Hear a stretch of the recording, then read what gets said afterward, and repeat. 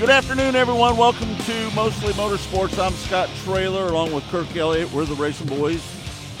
Producer extraordinaire Todd Surprise helping us out here, as always, on the show. And it's a good day today. Just so you know, we're feeling pretty good in Kansas City about our Chiefs winning the Super Bowl yesterday. What did you think about that game, Kirk? Man, that was a great football game. That was a great game. Even if you weren't a fan of either team, that was a great game to watch. You know, I'm a little bit under the weather today. So you celebrated a little bit too much last night, I celebrated a little bit too hard last night, and I'm just not feeling up to speed today. So, what time did you finally lay down and go to sleep? Well, I laid down and went to sleep. You know, the problem is when you got the NFL Network, you can just sit there and grind it out and watch that forever. Soak it all in. Soak it all in. You know, watching Patrick talk, Andy Reid, Orlando Brown, all the great players. You know, that was such an enjoyable win last night, wasn't it? It didn't look very good at halftime when Patrick Mahomes was hobbling around. He got hurt again right before the end of the first half. I'm thinking to myself, you're already down by 10 points. It didn't look very good to me. Right. Todd, what did you think about that game yesterday? Yeah, it was one of those games. Were you kind of nervous? Yeah, at one point during the game? Right before halftime, just like everybody was, I thought it's not looking too good. It's not looking good. Now we have a hurt quarterback. We're back to where we started in the game in Cincinnati already, and our team at that point hadn't looked that good, so that was where my biggest issue up until that point. We hadn't. I think the turnaround, you know, you talk about everybody talks about it, but the fumble by the other quarterback, that momentum swing, that to me was the whole difference in the whole game. Because at that point they were marching, they were still, you know, marching down there. That was a momentum swing. But yeah, that game was not at halftime. It was one of those ones. Our good friend Tammy, she just chimed in and said, "Congratulations, boys, on the big win last night." Not going to lie, that was a gut-wrenching loss as an Eagles fan. I'm sure. Yeah, I can imagine. You know, the turnover turned out to be a big part of that game. Philadelphia played a great football game, I thought.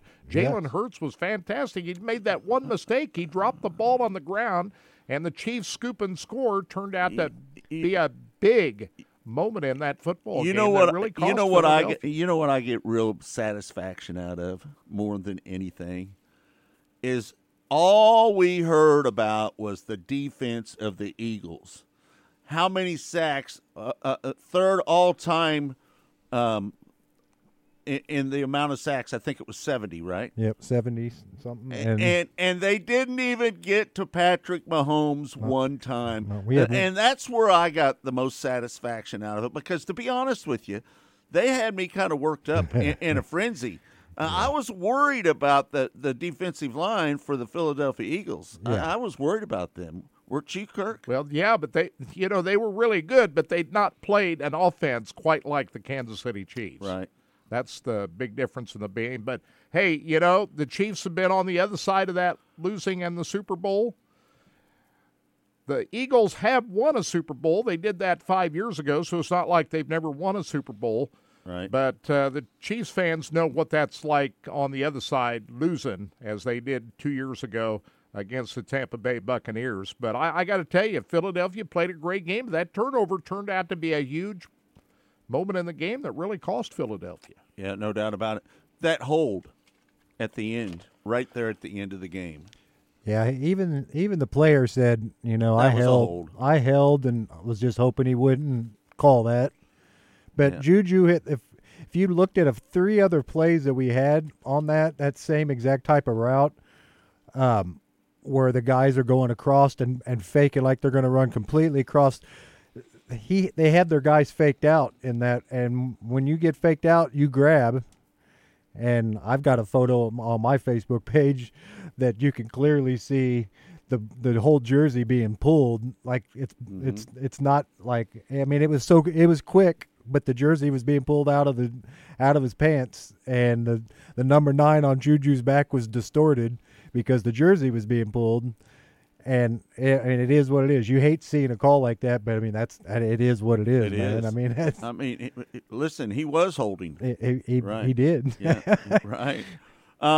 Tammy says the Philadelphia fans want the Eagles defensive coordinator fired. I'm sure, but guess what? He's going to get a head coaching job somewhere else, so I don't think they're going to have to worry. Because they're grabbing those Philadelphia Eagle, the offensive coordinator and the defensive coordinator. I heard the offensive coordinator is going to be the head coach of the Colts. Yes. What I heard. And then the defensive coach, yeah, the offensive coordinator and the defensive guy has 2 interviews this week that other teams are holding out before they announce who they wanted. So now is anybody going to hire Eric Bieniemy? Well, finally? If you heard one of the things last night, it was kind of a strange, or maybe it was this morning's press conference. So this morning, if you got to watch NFL Network, they brought out, this is the day after, Andy Reid and Mahomes. They brought them both out to talk this morning, and Roger Goodell handed the trophy and everything. And so what I thought was strange was they kind of like talked in past tense of Eric Bieniemy being there. Like they know something that's going on, maybe that Matt Nagy might be the new offensive coordinator. I think we're looking at that. Did you notice Andy Reid was really talking up Eric Bieniemy? Yeah. How about Eric Bieniemy and the job he did calling all those? Yeah. He was making sure that Eric Bieniemy was that the other guy. He in the sure nose. did. Yeah.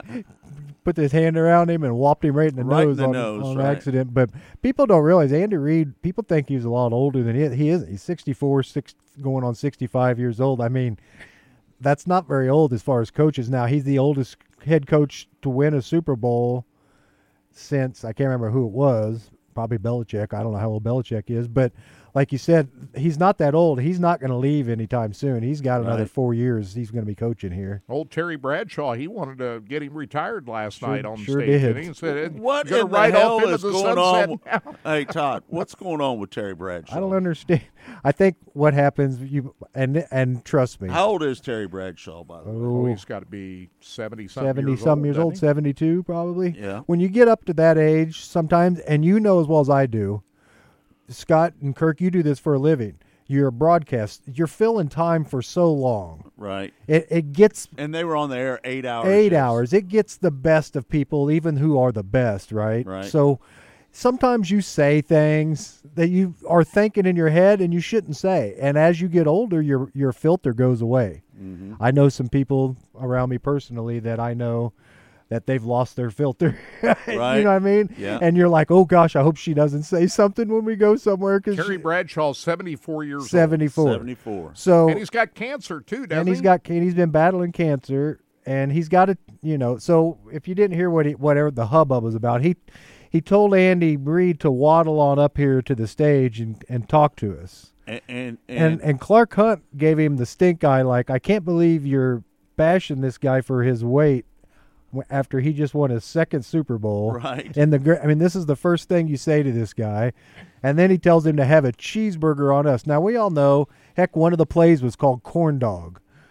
That was the play that they ran there with Sky Moore. That play's called Corn Dog. So we all know Andy Reid is a foodie. He talks about it all the time. Right. But you don't tell someone to waddle on up to the stage. We all know Andy has bad knees. We saw him at training camp where he had knee replacements. He sat in a damn rascal for one training camp because his knees were shot. Yeah. And for Terry to say, come on, and waddle. he wears those socks, too. He does have to wear all the so that's what the hubbub. So if you do a hashtag Terry Bradshaw this morning, you'll see on the social media. It's a big buzz on social media today because, like you said, you're on the air a long time. You're filling air. You're going to say something silly eventually, and that's kind of what it sounded like happened to me. We've done that before. We have. I mean, we've all done it, and right. We know we work on it. When we were on the air for 15 hours at the shootout, things get said, man, right. And you go, man. You listen to it the next day, and you're like, ooh, I can't believe I said that, or I can't believe somebody said that. And like you said, it isn't a terrible. It's just, that's probably what cost Scotty That's where I was just going to go. That's what happened with Scotty Cook, and we were just Right. talking about that the other day. Just talking to him on the show. He said something about a mustache ride. Yeah, and that did him in. And that did him in. Porn stash or something. Porn stash. That's what it was. Oh, well, Scotty we'll have on here later on in the show. Yep, he's gonna be is on not with us. a corporate type. We'll just put it that way. No, he's not. That's what we love about him. Yeah. And we're also going to have Ben Shelton on, too. Yeah, talk about the late model races. We didn't see any racing on Saturday night, unfortunately. We saw some racing at Volusia, but the feature got rained out. But Kirk, did I make late the model good, show got totally rained out at East Bay. Did I make the right call coming home? Yeah, you did. Except you would have seen a Friday show night? on Friday night. Right. So they did get 2 features in on Friday. But that was questionable, whether they were going to get all that in. Right, yeah.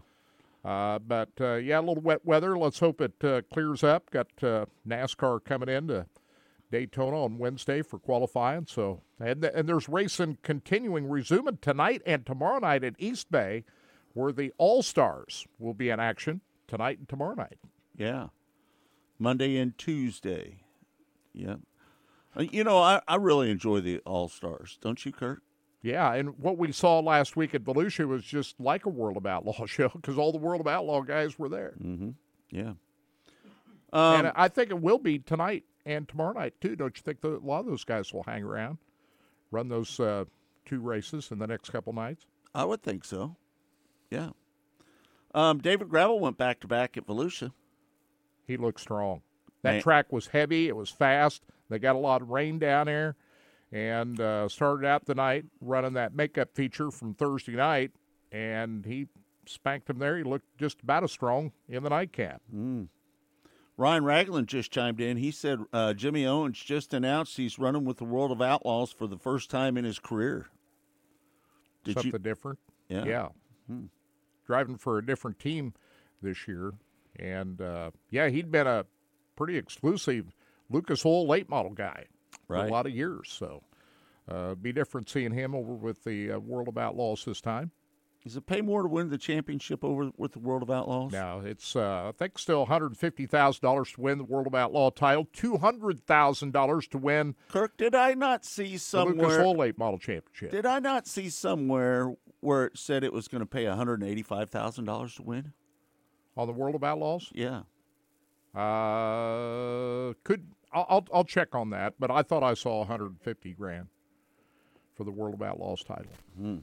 Can you look that up? We'll look it up. Yeah. But the Lucas Oil Late Model Championship does pay more. Yeah. And how about Hudson O'Neill? He went back-to-back at East Bay as well. Yeah, driving the Rocket House car for the first time, stepped in when Brandon Shepard decided to stay closer to home and drive his own family-owned team. And Hudson O'Neill was tabbed as the new driver this year, and took him a few races to kind of get used to what's going on over there. But Hudson O'Neill has got it figured out right now, winning the last 2 races down at East Bay. Mm-hmm. Well, a lot of rainouts this weekend. That's a bummer. Yeah, I mean, it's Saturday night especially. And the All-Stars are going to be running tonight at East Bay, right? East Bay, tonight and tomorrow night. They did get the... and that's going to be on Flow, right? Right. Mm-hmm. They did get the NASCAR Tour Modified 200-lapper in at New Smyrna Beach on Saturday night, where Ron Silk picked up the victory over there. But every other race on Saturday night got rained out. Yeah. I'm just a little under the weather today, just so you know. You going to be able to make it? I'm hopeful that we're going to make it, right? I'll tell you what. Ryan Gustin, he picked up a win with the Lucas Oil Late Models at East Bay, didn't he? That was on Wednesday night. That was his first ever win in the Lucas Oil Late Model Series. He'd won some races in the World of Outlaws. Right. But that's his first time taking the checkered flag in the Lucas Oil Late Model Series. And he was driving a rocket car, too. Right. Did you see where Travis Pastrana picked up a Gator?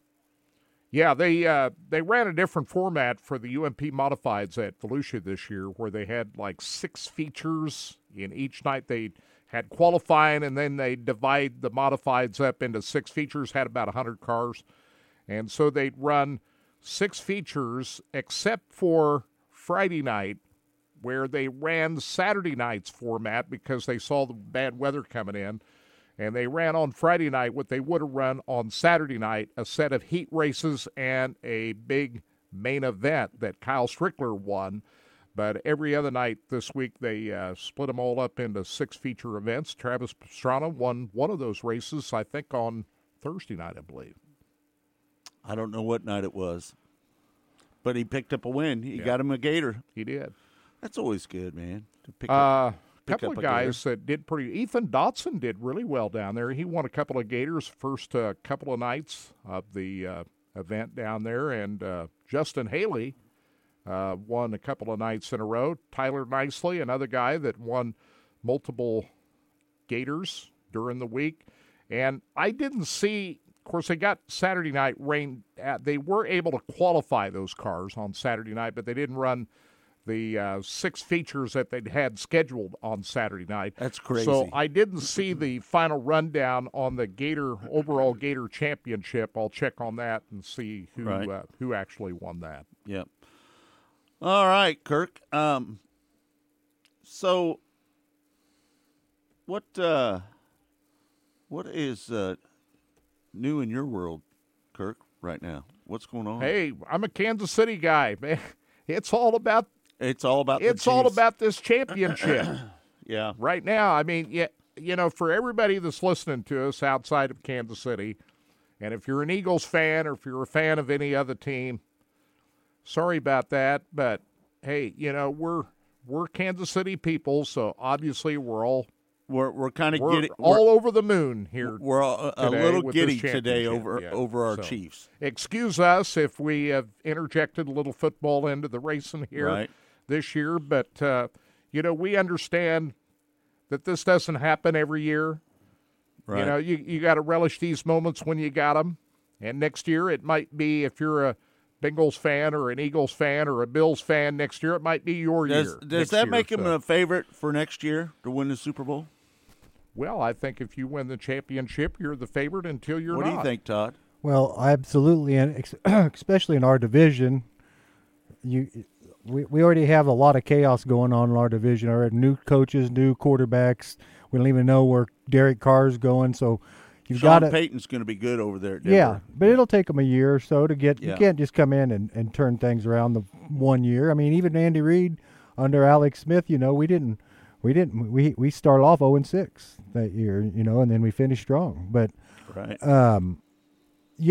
makes us a heavily one of the big favorites, one of the top 4 in the AFC.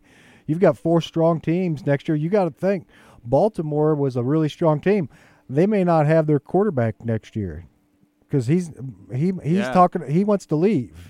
Yeah, he's talking about moving on. And he's his own agent. So if he's gone, that's the whole thing about this. He's his own agent on that deal. So, you're going to have Cincinnati, Buffalo, Kansas City, San Diego maybe in that hunt. And then, I don't know, there's going to be your your wild card things. But, that puts Kansas City in the top 4 in the AFC right there already. I mean. Right. But you look at Patrick Mahomes, what like you said, what that puts him at, he's in the category of some names with winning 2 Super Bowls, Kirk, like this. You were saying that puts him in winning 2 MVPs. Well, he's the first guy since Kurt Warner in 1999 to win both the season MVP and the Super Bowl MVP. Mm-hmm. First guy to do it since Kurt Warner in the 1999 season. 2000 Super Bowl 34.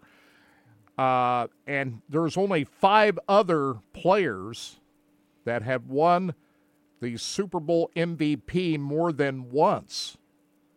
So he's in a group of 6 players that have won. Who are those 6 players? Well, you got Tom Brady, who's won 5, and you've got Bart Starr, Terry Bradshaw.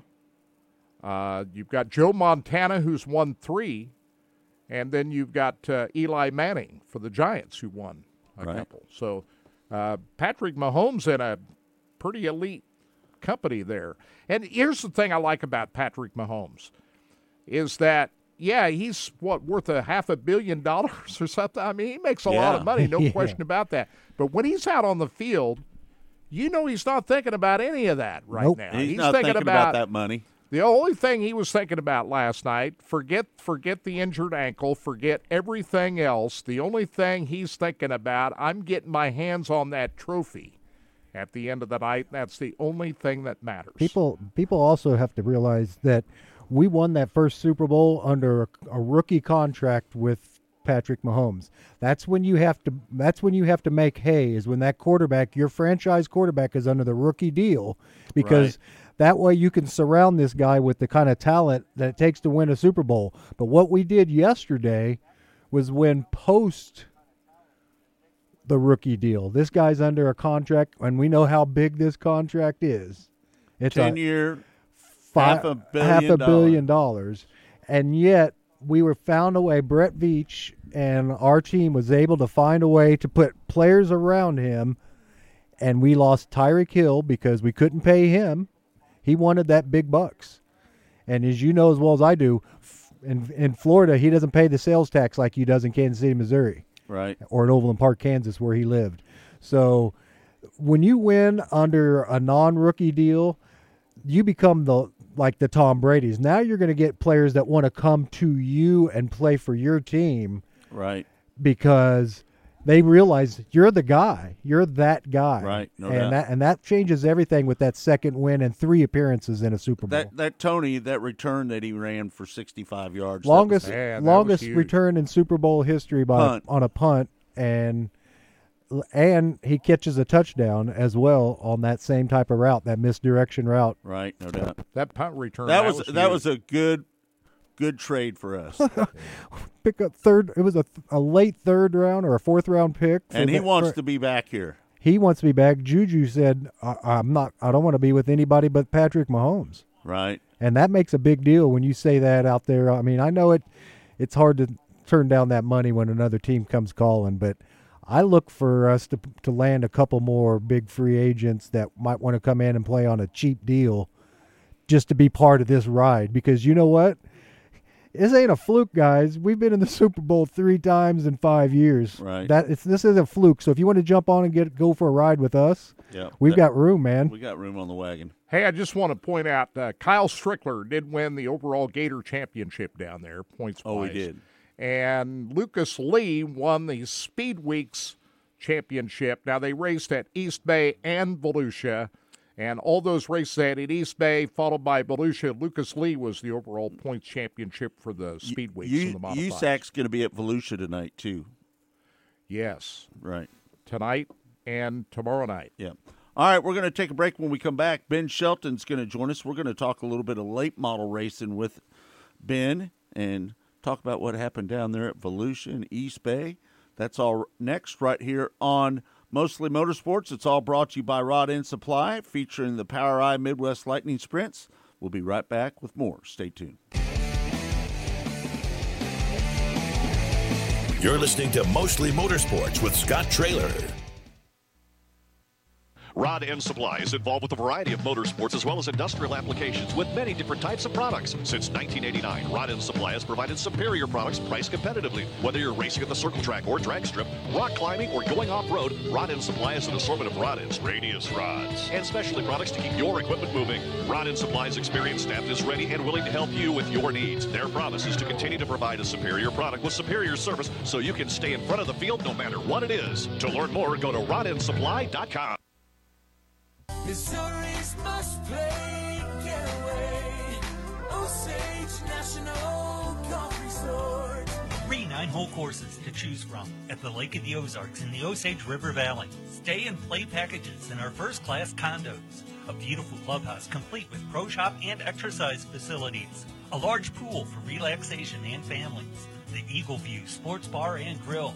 Great wedding facilities. Go online and make your tee time today.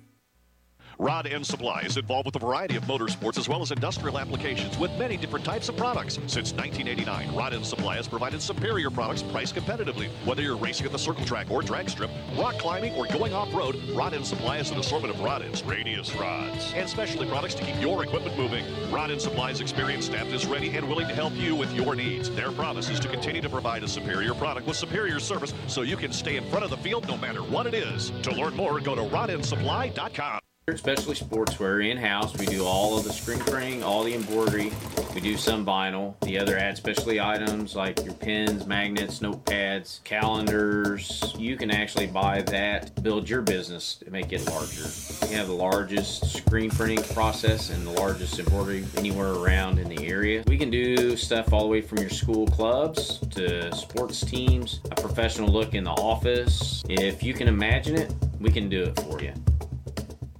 Rod End Supply is involved with a variety of motorsports as well as industrial applications with many different types of products. Since 1989, Rod End Supply has provided superior products priced competitively. Whether you're racing at the circle track or drag strip, rock climbing, or going off-road, Rod End Supply has an assortment of rod ends, radius rods, and specialty products to keep your equipment moving. Rod End Supply's experienced staff is ready and willing to help you with your needs. Their promise is to continue to provide a superior product with superior service so you can stay in front of the field no matter what it is. To learn more, go to rodendsupply.com. Race fans, the National Sprint Car Hall of Fame and Museum is open 7 days a week, year-round, for you to come in and check out all of the wonderful race cars on display in the museum, and our online store at sprintcarstuff.com is open 24 hours a day for you to check out everything that we have in stock for sprint car fans. Whether it's for a birthday, anniversary, or Christmas, sprintcarstuff.com has it all. That's at the National Sprint Car Hall of Fame and Museum in Knoxville. Go harder, faster, stronger with Rod End Supply. Whether you are running industrial, farming equipment, or a race car, Rod End Supply has the assortment of rod ends, radius rods, and specialty products that will help you lead the field in performance. Our superior design means our rod ends last longer and perform better, giving you the edge on the track and saving you money. Contact Rod End Supply or order online today at rodendsupply.com. We don't just sell them, we race them. rodendsupply.com. Serving the racing community for over 30 years. You're listening to Mostly Motorsports with Scott Traylor. Welcome back to Mostly Motorsports. It's all brought to you by Rod End Supply, featuring the Power Eye Midwest Lightning Sprints. Joining us now on the show is a longtime friend of the Racing Boys, Ben Shelton. How you doing, Ben? Oh, man, I'm doing great today, Scott. How are you, sir? I'm doing pretty good today, considering my Chiefs won yesterday. It was close. It was a barn burner for sure. It was very entertaining. Yeah. What'd you think of the game? Were you a little surprised about all the hype that they talked about Philly and their defense, and 70 sacks for the year, tied for the third most amount of sacks in 1 year, and they didn't even get one sack yesterday? Well, I think everybody missed the stat lines because you had the sack stat, and I think the under-over was 50.5, so we blew right past that too. So turns out sometimes that I guess not only in racing do we not know what we're not talking about, I guess sometimes in other sports they don't know either. Oh, that's true, right? Sometimes we just don't know what we're talking about. Ben, talk about the late model racing that went on down at East Bay, and we got Ricky Thornton right now is the point leader. He started out up there in Georgia. Hudson O'Neal, did he not run up there? No, he did. Hudson was he was in contention a couple nights. He was in the top 5 one night. Another night he was running third, and he and JD got together. But probably not the Georgia they wanted. But by the time they got to East Bay, things were much better. Hudson's running for the Lucas title this year, so yeah, he was at all the Lucas races and second in the points after winning the last 2 at East Bay. And of course Saturday we got rained out, so he probably hated to see that worse than anybody. He was going for the hat trick of 3 in a row. Right. Let me ask you this. How big a deal is it for Rocket to go back-to-back?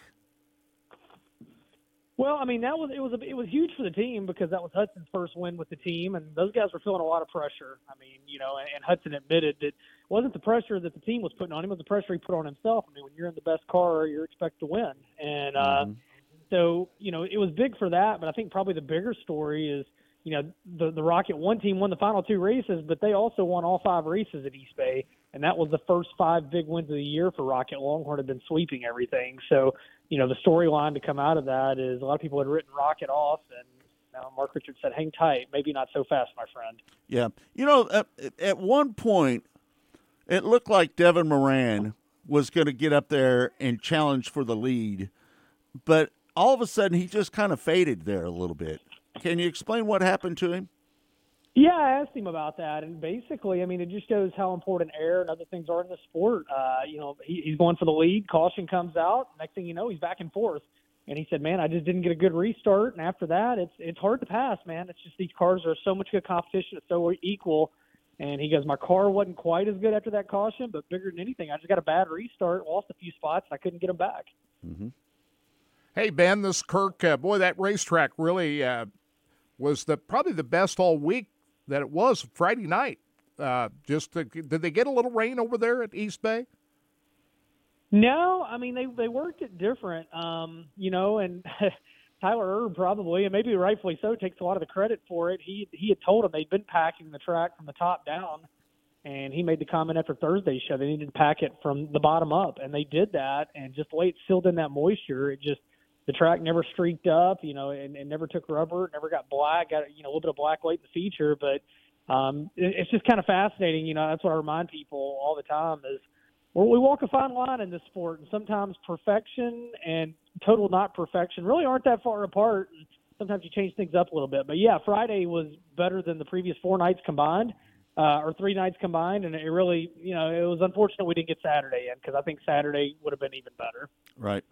Ben, we've talked about it quite a bit on the show. The money in late model racing right now is just ridiculous, isn't it?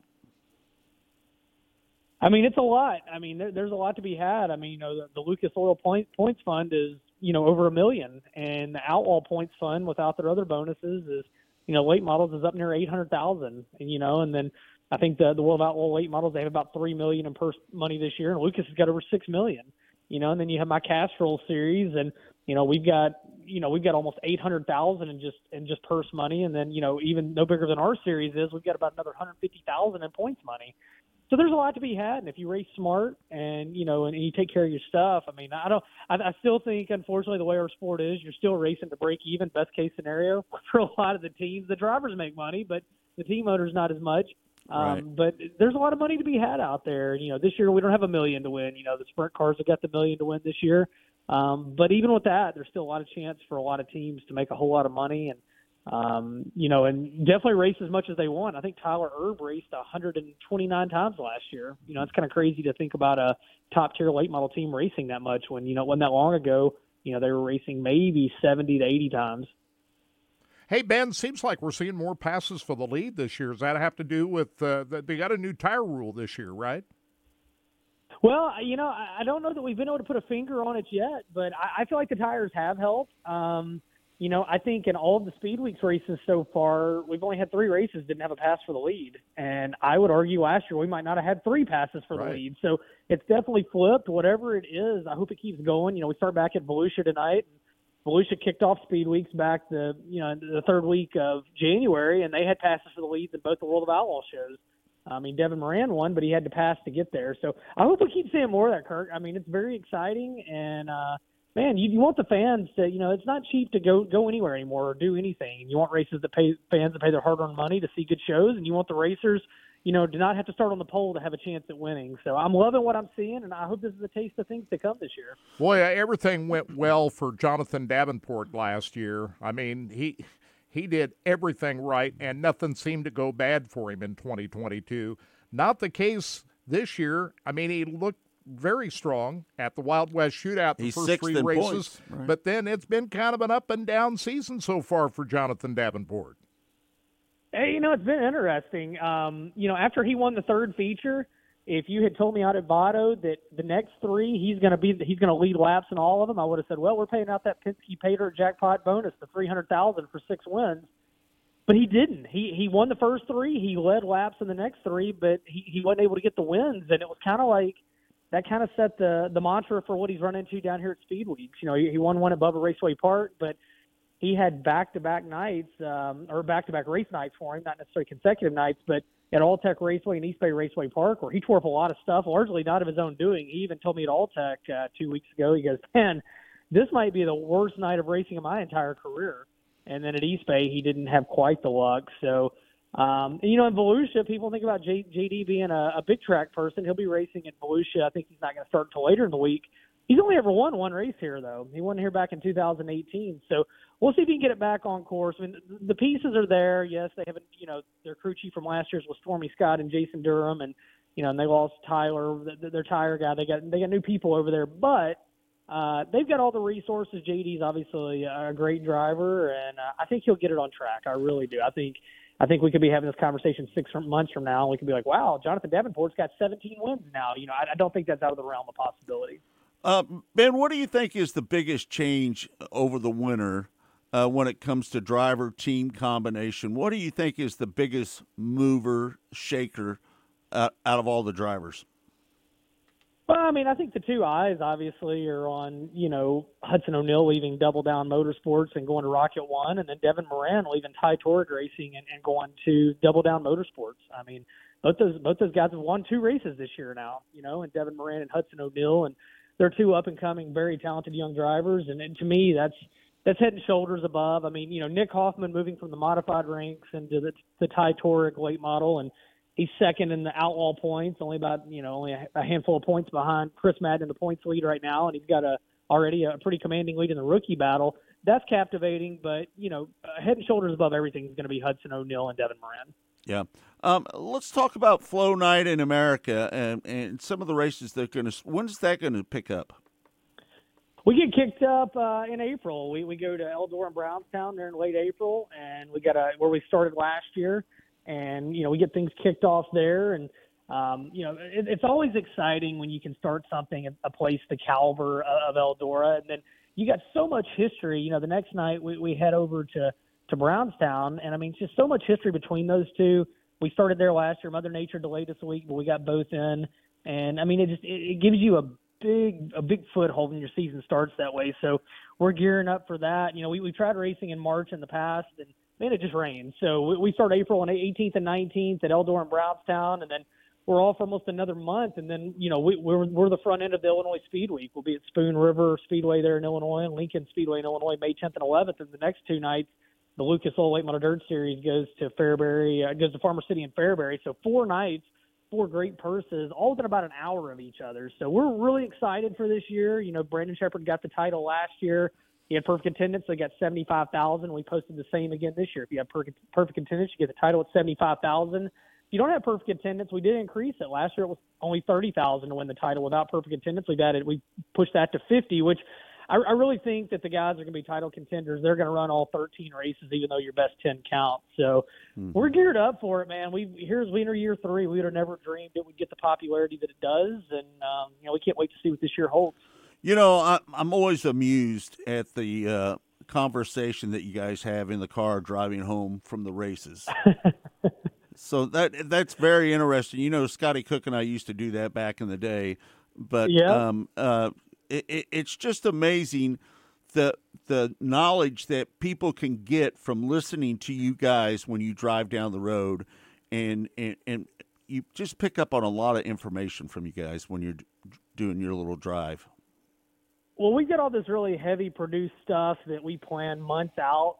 You know, we've used a lot of our downtime down here planning stuff out for the year, and you just can't make it up. It's probably the most popular thing we do. There's no planning, and it's organic, and there's no production. You know, Facebook Live, and boom, there we are. So we started a few years ago as kind of a goof, and it instantly became the most popular thing we've got. We've got a mile-long list of people that want to sponsor it. We're like, no, man, this thing needs to always be organic, no sponsors, and it's who we are. And, you know, I think middle of last week, I think we had hurt somebody's feelings on there, which is probably the longest it's ever taken to have a track owner or series operator or driver mad at us. So that was a new track record, getting that far. But no, we're just, it's one of those things, guys, and I know you run into it with what you do.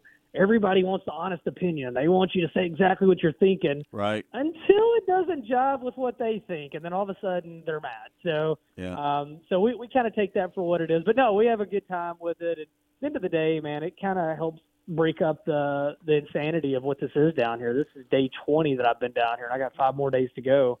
And so we just have fun with it. We give everybody a behind-the-scenes look, and we just ask people not to take us too serious because we're kind of knuckleheads, especially when we're off the air. And it's just what we do. But no, it's really fun, and we do enjoy it. And we hope it gives people perspective that we don't just work in the media. We're race fans. We like racing. We like to talk about racing, and we like sharing that with people.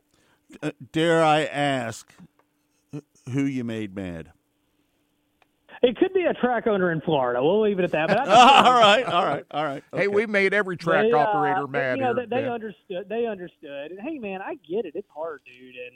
And it was, they just wanted to feel a little bit of love. And it's somebody that tried really hard. It just didn't work out quite the way they wanted. So, but yeah, I mean, it happens usually by now we have 5 people that we think are going to run us off the road on the drive home. So we're up to 1, but he's good. We talked to him, and like I said, man, it's one of those deals where sometimes I think the people in our sport get a free pass because, if you watch the Super Bowl coverage before and after, right? I mean, these people that are the media people, they don't pull any punches. They just say whatever they think, no matter how ruthless it is. And I think we kind of try to mediate things a little bit over here. We try to have the facts out there, but we're definitely not coming bare knuckles at people. And sometimes people that push us to want to be that way are the same ones that even we're not that way, they get upset. And I'm like, man, if you're upset by this, you really wouldn't like it if we were unfiltered. Right. So I think that's a hard deal, Scott. I don't know if you and Kirk have battled. I'm sure you have battled that over the years of people wanting you to be honest, but knowing that sometimes, folks can be pretty sensitive over here. I'm just going to say, Ben, we've made every promoter around Kansas City mad at one time or another. Yeah. It's happened. And we've had them to where they won't let us into the racetrack. No, I mean, I get it. And, and again, I stress it's our opinion. It doesn't mean it's right or wrong. We're just giving our perspective. And hell, most of the time we probably are wrong. I know I'm wrong more than I'm right. So, But at the end of the day, Ben, we end up getting along fine with them at the end of the day. So, we haven't had any permanent, places to where we just haven't, had any way that we haven't gotten back together with all these guys we made mad. So they know we mean well. We've had 100%. And I mean, we're 5 years into the drive home, and again, we probably got a dozen people that were upset with us at some point or another, and I don't think any of them, to my knowledge, have voted us off the island. So it is what it is. But no, it's like I said, we don't want to upset anybody, but we're going to be honest. And a lot of times we say things because we want it to, from our perspective, we want it to make things better. And we say we're probably harsher, and I know not probably, we're definitely. You heard some of these planning meetings, we're harsher on ourselves than anybody. I know I'm harder on myself on the Castro Flow Racing Night in America than I would ever dream of being on anybody else because I just want it to be as good as it can freaking be for the drivers, the fans, and the sponsors. So I'm even on the best of nights, I see where we could do a lot better. Well, you pointed out you are fans. I mean, you're not faking it out there. You're real fans. So you're thinking of those people up in the grandstands. No doubt. That what you would want to have. 100%. Yeah. Well, it takes a certain type of individual to be able to speak what's on their mind on the air. And not everybody's cut out for that, right? There's hard. There's a lot of people out there. It's easy to second guess yourself, as you know. I mean, it just is. Right. Yeah, no doubt. There's a lot of people that they want to be their friends or they want to be in good terms with these people. Right. But at the end of the day, and I think you would agree with this, Ben, you're serving the viewer, the listener, the race fans, the people who are watching. That's who you were serving. We are, and I think we do see it from a little bit different perspective sometimes just because not only are we serving the fan as the media, Michael Rigsby and I were heavily involved in the promotions and, the operation of the Wild West shootouts. And now we're a promoter and we want to service them there. And then with Flow Night in America, I want to service the tracks and the drivers and the fans. So I really try to look at it from the 1,000-foot view. Maybe the 10,000-foot view is a better way to put it. So, we do. But, one thing I stress people, they don't believe me, is we're harsher on ourselves than we'd ever be on anybody else just because we want to be good. And at the end of the day, guys, I'm just terrified of having a real job again. So I got to keep this thing going. Yeah. Hey, let me ask you, is there one driver that you think that is going to have a better chance at winning the championship this year with the Lucas Oil Late Model Dirt Series? Is there one? Man, I just feel like he's paid his dues and he's good in everything he gets in. I really think Ricky Thornton Jr. wins the title this year. Mm-hmm. Yeah. What's made him so strong so far this year, He Ben? was impressive there in micros. He was good at he almost made the Chili Bowl. He came up just short, and not one of the big teams either. He almost made the Chili Bowl, which you don't see just a ton. And then he's been just so consistent down here at Speed Weeks, and I just think this could be a year where Ricky, wins the title. Yeah. What makes him so strong in terms of his race team and the driver himself? We've seen him race modifieds in years past, work his way up here. Just what has been his ticket so far this year? Well, I always say that dude could go to victory lane in a motorized wheelbarrow.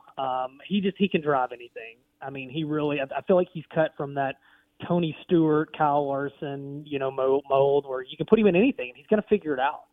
And I've watched Ricky jump in divisions he's never raced, and in cars he's obviously never been in. And man, he might not win, but he's a contender. He's up there, and he just studies racing. We got rained out at Alltech last week or week before, and for a split second, he was getting ready to drive 6 hours down to Hendry County to race a micro.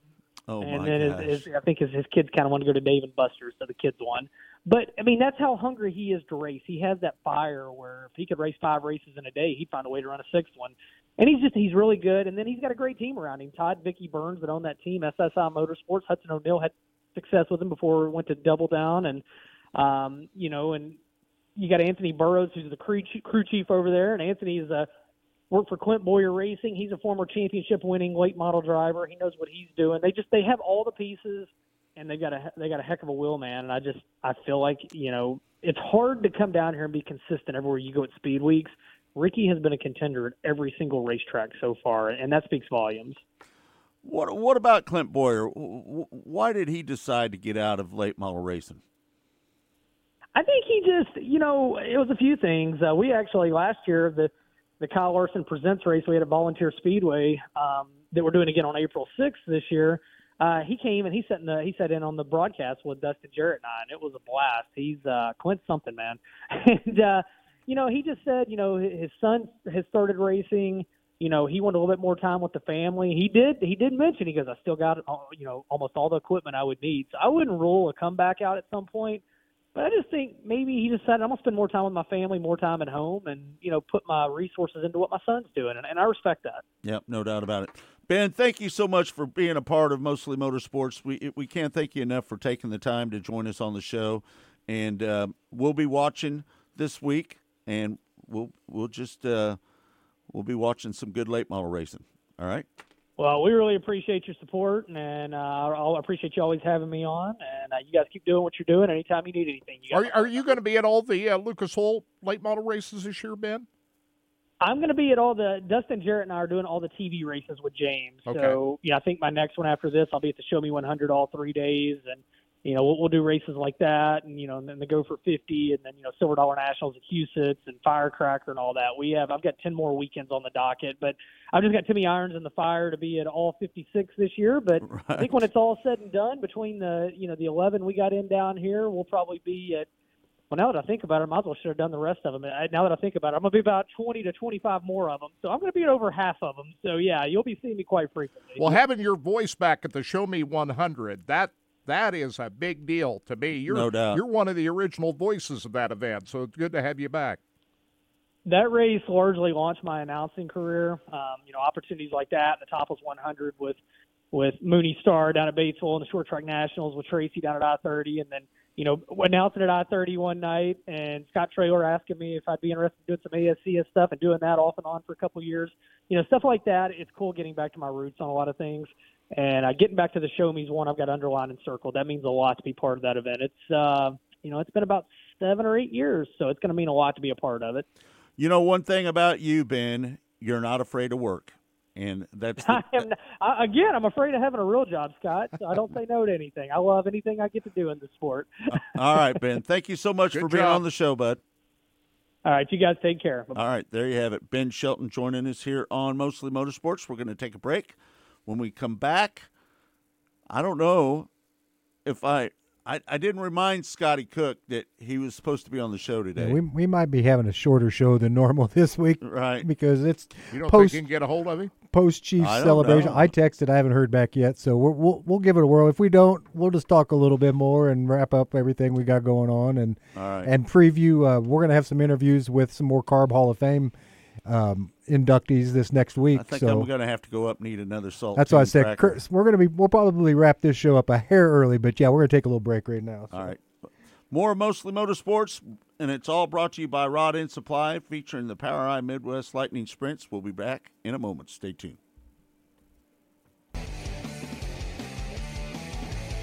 You're listening to Mostly Motorsports with Scott Traylor.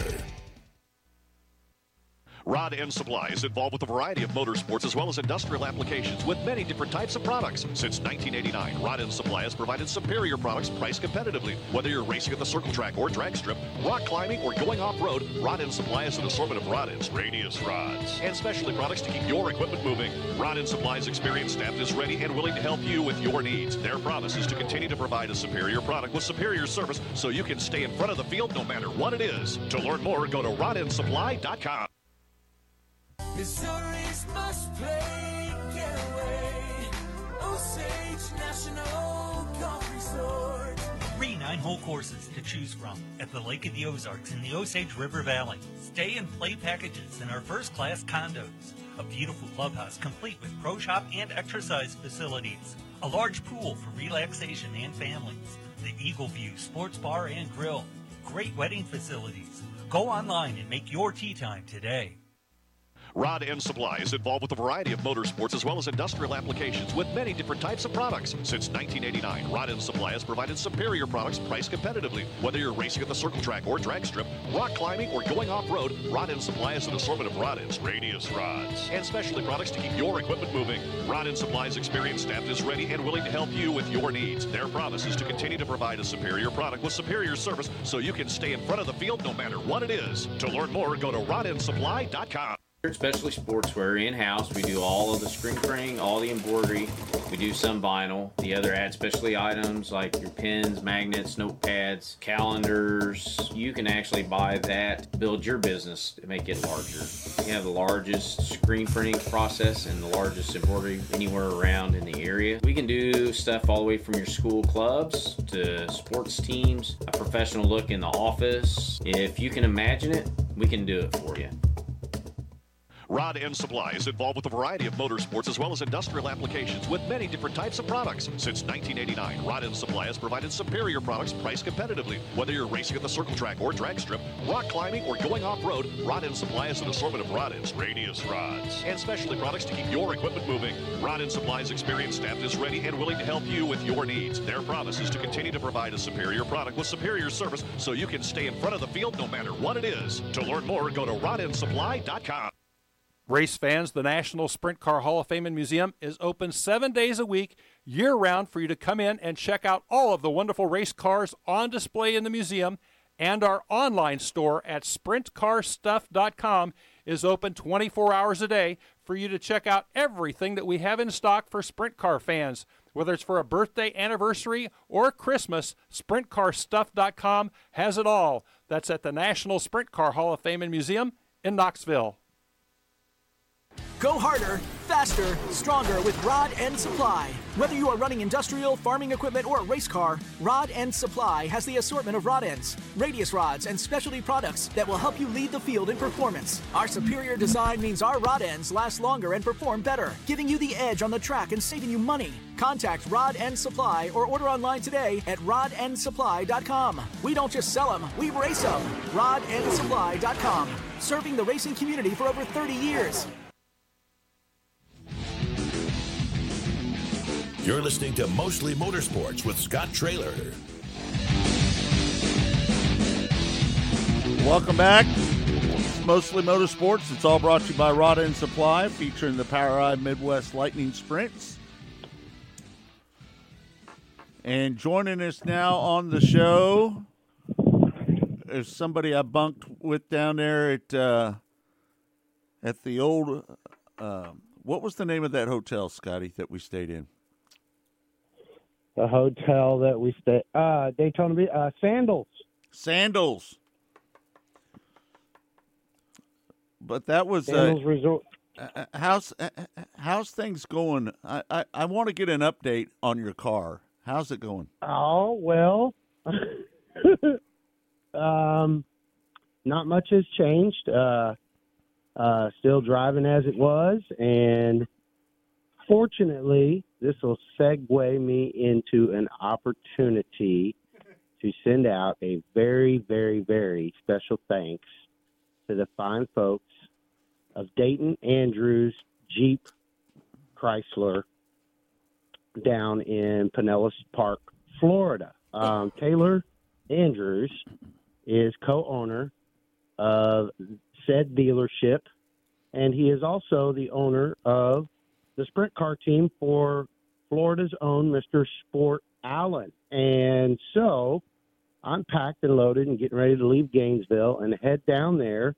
Mr. Andrews is providing me a place via Sport and Melissa Allen to lay my head for the next 3 to 4 nights down there at East Bay. And during a conversation with him yesterday, I explained to him the little faux pas that I had on the A1A a week ago this morning, and he told me that we can bring that thing in and put it into the body shop tomorrow and put it on the alignment machine and see what we might be able to do with it. So that's about all I know right now, and at the very least, hopefully, we might be able to get that sucker realigned and possibly the bent arm replaced, and possibly whatever, God knows what else, but hopefully that's all. But that's where we are right now, and I'm just so very grateful. You know, it just all goes back to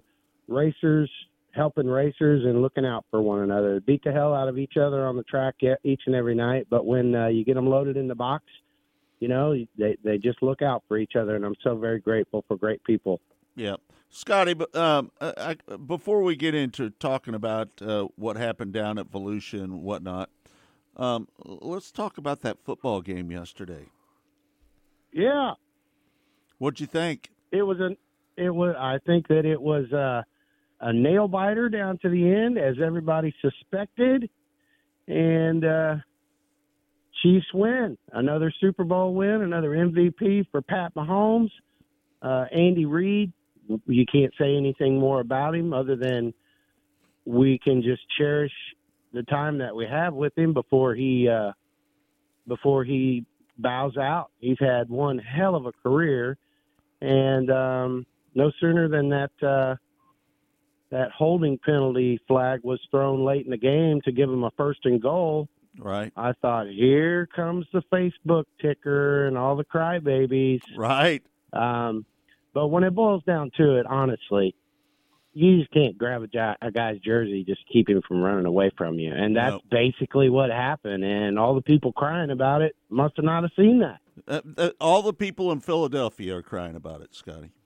Yeah, I was sitting here with my buddy Eric Schrock last night talking about that. No sooner than the flag was thrown, and that was my words verbatim. Those folks down over in the state of Pennsylvania are crying bloody murder right now. But it was justifiable. I guarantee you if the shoe was on the other foot, they wouldn't be complaining. No, they wouldn't be complaining, and there would be some Chiefs fans complaining.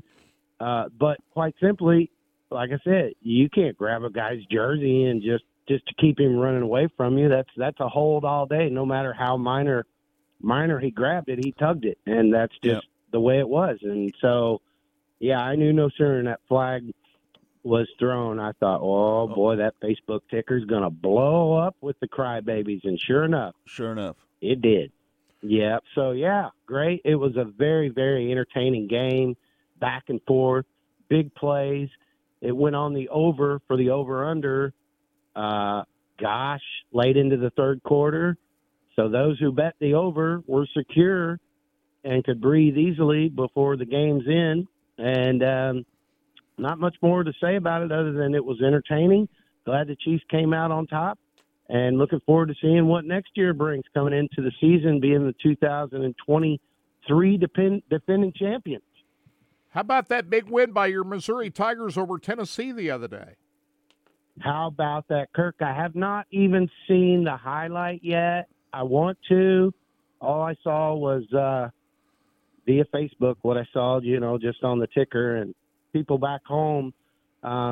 No sooner than it happened, the old news feed started lighting up. Wow, amazing, unbelievable. And I thought, what in the world happened, until I read a short piece, and it'll probably go down as one of the more memorable moments in Mizzou Tiger basketball. There's been a lull and a void and about 10 to 15 years of awful basketball. And I think with that coach we've got in there right now and the young group of talent, excuse me, I think the sky's the limit.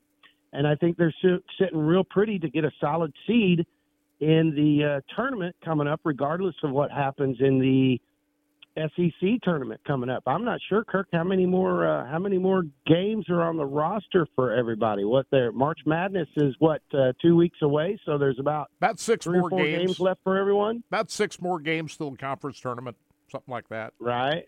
And I'm very sorry that we kicked the living shit out of those Iowa State Cyclones the way we did, but I enjoyed you got to bring that up, don't you? Thank you. Yeah, we lost the other day. We lost a game at home the other day, so I'm not feeling too good about that. But you know what? Well, the Chiefs washed all that away yesterday, so I'm no good. doubt. There you go. Listen, Scotty, here's what had me nervous the entire time when they were talking about how many sacks they had. They were tied for third, the most amount of sacks in a season, and they had 70 sacks, and that had me a little worried. But they didn't even get a sack yesterday. How about that? Man, that was glaring too. And one thing that I noted last night at about halftime, when what's Big Daddy's name on the nose tackle? Chris Jones, sack master. Yep. I noticed him at halftime. They had a shot of him over on the bench, and he was lighting all of his teammates up. Yeah, and he was chewing their ass out. Yeah. Well, the reason. Yeah, and that very thought occurred to me, dude. You have not even gotten any pressure on the quarterback yet. I think he had an offsides penalty, and if you recall, on the short, 3rd and short, and 2 for 2 on 4th downs, maybe 3 for 3. They were blowing him back off the ball. So just an unfortunate. They did not get any pressure on the quarterback. Fortunately, when they did, they flushed him out to his weak side so that if he had to throw the ball, he had to throw it against the grain. And thank goodness for the backfield defensively with Nick Bolton and McDuffie, and those guys really, really stepped it up. And they kind of compensated for what the defensive line lacked yesterday. I think it was a lackluster game for the defensive line, and the defensive backfield was to the contrary. They really stepped it up. And, they covered it. I just thought that it was a real impressive effort. The first Super Bowl touchdown scored ever by University of Missouri Tiger last night with Nick Bolton picking up that fumble and bringing it on in. He almost had 2 had they not called that second one back. Yep, no doubt. He could have been the MVP if not for Mahomes. I'm almost thinking so, yeah. I was almost thinking so. But, you got to give it to Pat. I mean, what? Come on. Oh, yeah, absolutely. After he toughed it out after injuring his ankle again, right? Boy, it was a long halftime wondering how he was going to come out of that. Yeah, no doubt. You knew he was going to get back in there. He'd hobbled out there on one leg if he had to.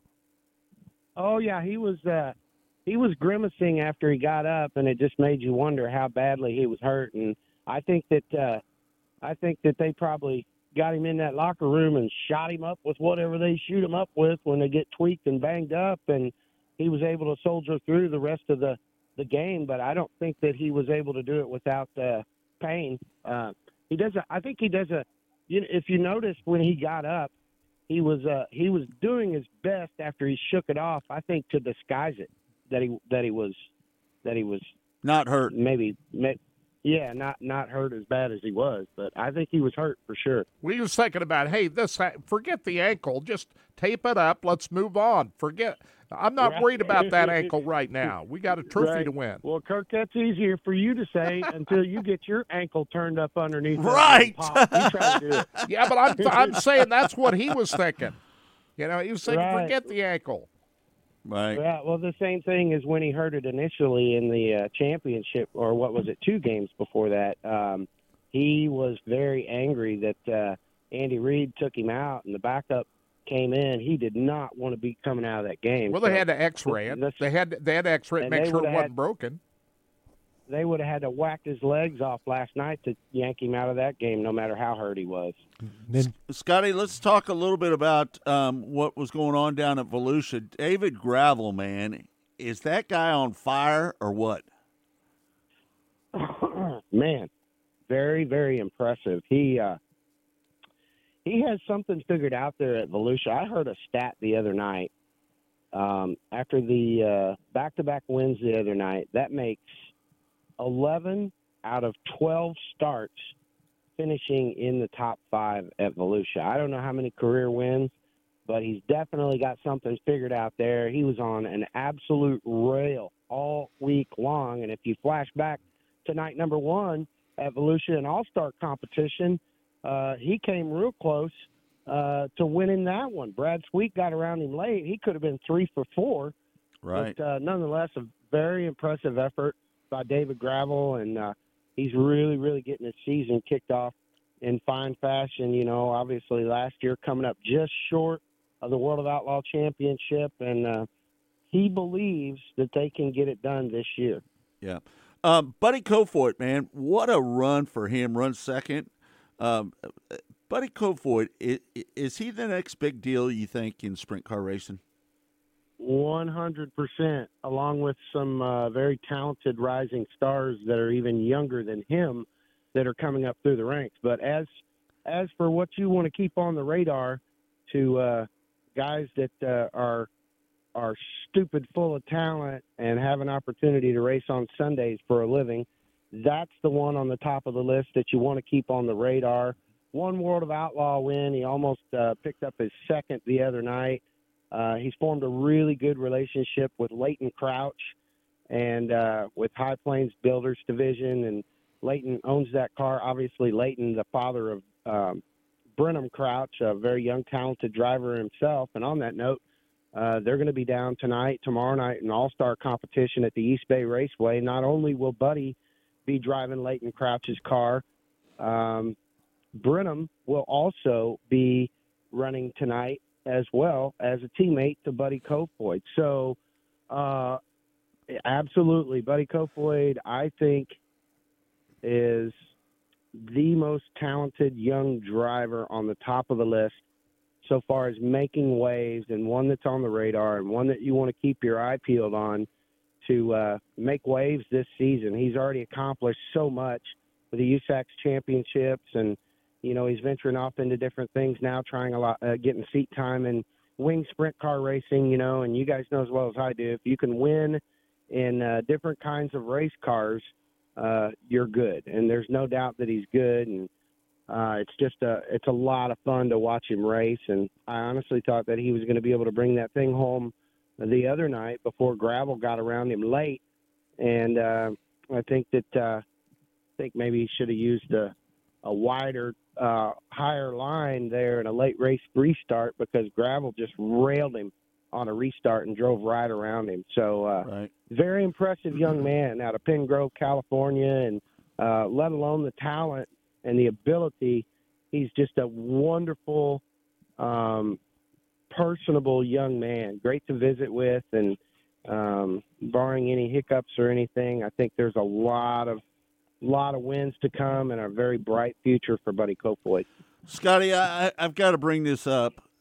Donnie Schatz, he was pretty vocal about Anthony Macri and about the antics that he was playing out on the racetrack. He wasn't too happy with him, was he? Yeah, he wasn't. And that's he pretty much said it too, you know. The times have changed and the era has changed a little bit such that had that occurred 10 years ago, you know, you could have met at the back of the trailer and knocked each other out. Ass. But yeah, you just it's times have changed and you just more politically correct times and you just can't get away with doing stuff like that as you used to. But you know, he maybe has a hall pass to bitch and gripe. You know, when you're the modern day GOAT and you're in position soon in your career to start passing the torch over, then you know you got a bitch and you've got a hall pass to bitch and gripe, and that's what he did. And honestly, I didn't see the incident, but what impressed me more so after the contact that folded the nose wing down, how he was able to run down the leader and pull off a slider, no doubt, to take over the lead. And then it wasn't but a lap later that Carson Macedo was able to get back by him. And by that time, the nose wing had started pushing up toward the top of the hood, and the handling on the race car was just going away the further that nose wing got pushed up on the nose. He said as much that,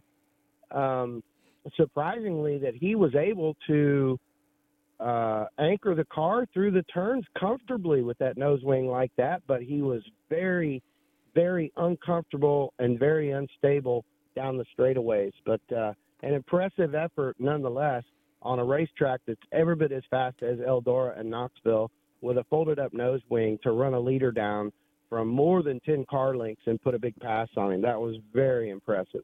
Yeah, I mean, he went most of the race with that front wing just kind of cockeyed after he'd made contact, like lap 4 or something like that. But once that thing folded over, when the contact occurred, it was early, huh? Yeah, that was early in the race. I mean, that wing was just kind of cockeyed a little bit, but it was still there and able to get the downforce. But once that thing folded over, that was it. You know, he couldn't manage the race car at that point.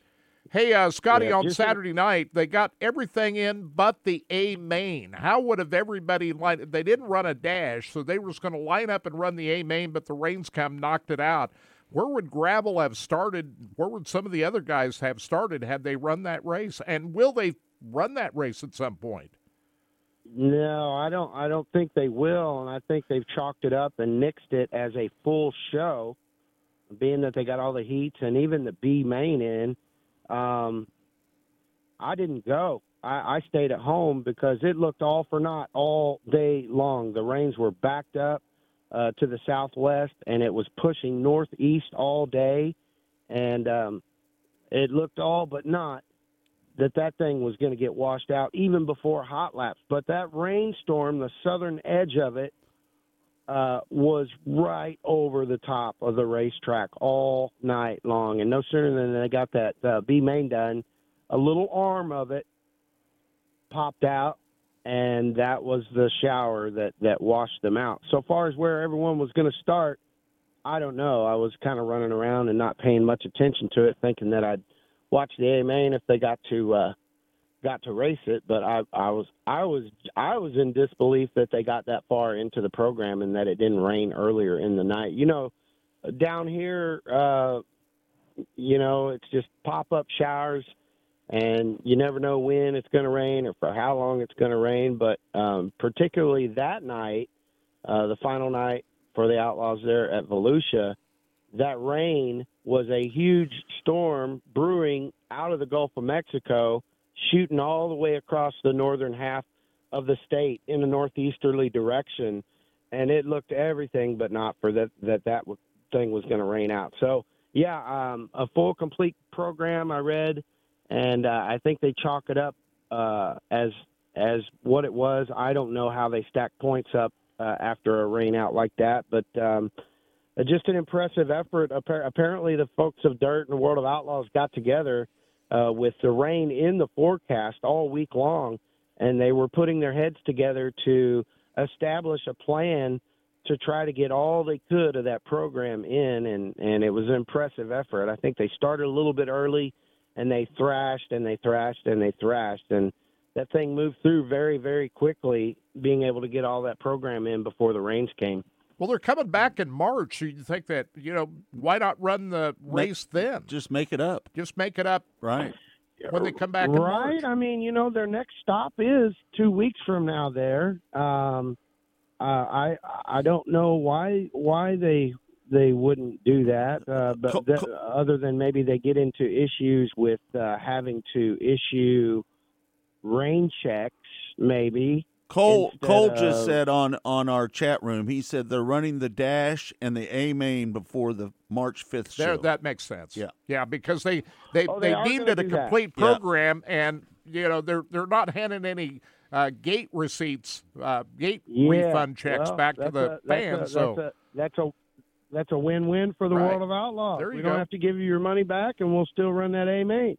That's as they should do it. Yeah, that's what they should do. Right. Yeah. So anyway, but Scotty, what were you saying? Scotty, let me ask you this: do you think Donnie Schatz could win the championship this year? Because man, at the end of last year, he was so fast. At the end of last year, and he started off this year, and he's been really fast. I think Donnie Schatz has a shot at winning the championship this year. I flashed back to when I was on with you guys last week, and I thought I made mention about him, passing the torch, as I did a few minutes ago, on to the new era. But at his age, to be that competitive and just be on a rail night in and night out, I think that he does stand a good shot. Do I think he will? No. Because there are the likes of Macedo and Gravel and Sweet that you're going to have to contend with night in and night out that are there every night that they unload, they're on a rail. And so, I mean, it reminds me of what I was talking to young Ryan Timms about the other night, so far as the level of talent that you have to deal with night in and night out with the World of Outlaws. Ryan was having to run B mains, and I think he only locked into 1 out of 4 or 5 shows there, and so 4 shows. And he, as youngsters with a lot of talent sometimes do, he gets down, on himself a little bit easily. And I made mention. I just reminded him not to get down on himself, but I was talking to Jimmy Jones, his crew chief, and saying, you have to understand, he has to understand, he's been driving by people like they're sitting still his whole young career. But when you step it up into this level of competition, it's not the same. You're going to be humbled night in and night out, and you're not going to be driving by people like they're sitting still. And so no matter how humbling and frustrating it is for Ryan, or was this past week, it's just a product of what you're out there running against. And you just, not that he even thinks about it now, but it's just quality seat time for him, priceless, know. So right. With that being said, Scotty, every time that he's out on the racetrack, he's running some of the fastest times of anybody else out there. Yeah. I mean, just phenomenal talent. I mentioned a while ago, Buddy Kofoid being at the top of the list of some very young, talented young men coming up. Well, Ryan Timms is next on the list, and if one Gavin Boschel out of the state of North Carolina was a little bit older, I might even could put him next on the list. But Ryan Timms is just a phenomenal talent. He's fun to watch. He's learning every night, and he's definitely got a lot of wins in his future, and he'll be one to watch. And by the way, mentioning young Gavin Boschel, a happy birthday to him yesterday, and he was bebopping around Volusia there the other night. I got to visit with him and his dad, and then the last 2 nights he's been down in New Smyrna competing with the stock car pavement boys down there running a pro late model, and I think last night he pulled off a top 10, and the night before I fell asleep before the feature ended, but he was running top 10. So just a couple of phenomenally talented young men that a lot of people are going to be wanting to keep their eyes and ears peeled on, because you'll be hearing a ton of them in the next few years. Yeah, Steve just chimed in. He said Schatz is running a late model tonight at Volusia. There you go. Hey, Yeah. we got non-wing sprint cars over at Volusia tonight, too. Tonight and tomorrow night before going to Bubba this weekend. Yeah, it'll be. And the All-Stars are at East Bay tonight, too. Yeah. Correct. Yeah, that's where I'm loaded up and ready to head down, and I'll head down to East Bay and do the All-Star stuff. But, man, those non-wing cars on the on that great big half mile, boy, that kind of makes you bite your lip. That's frightening.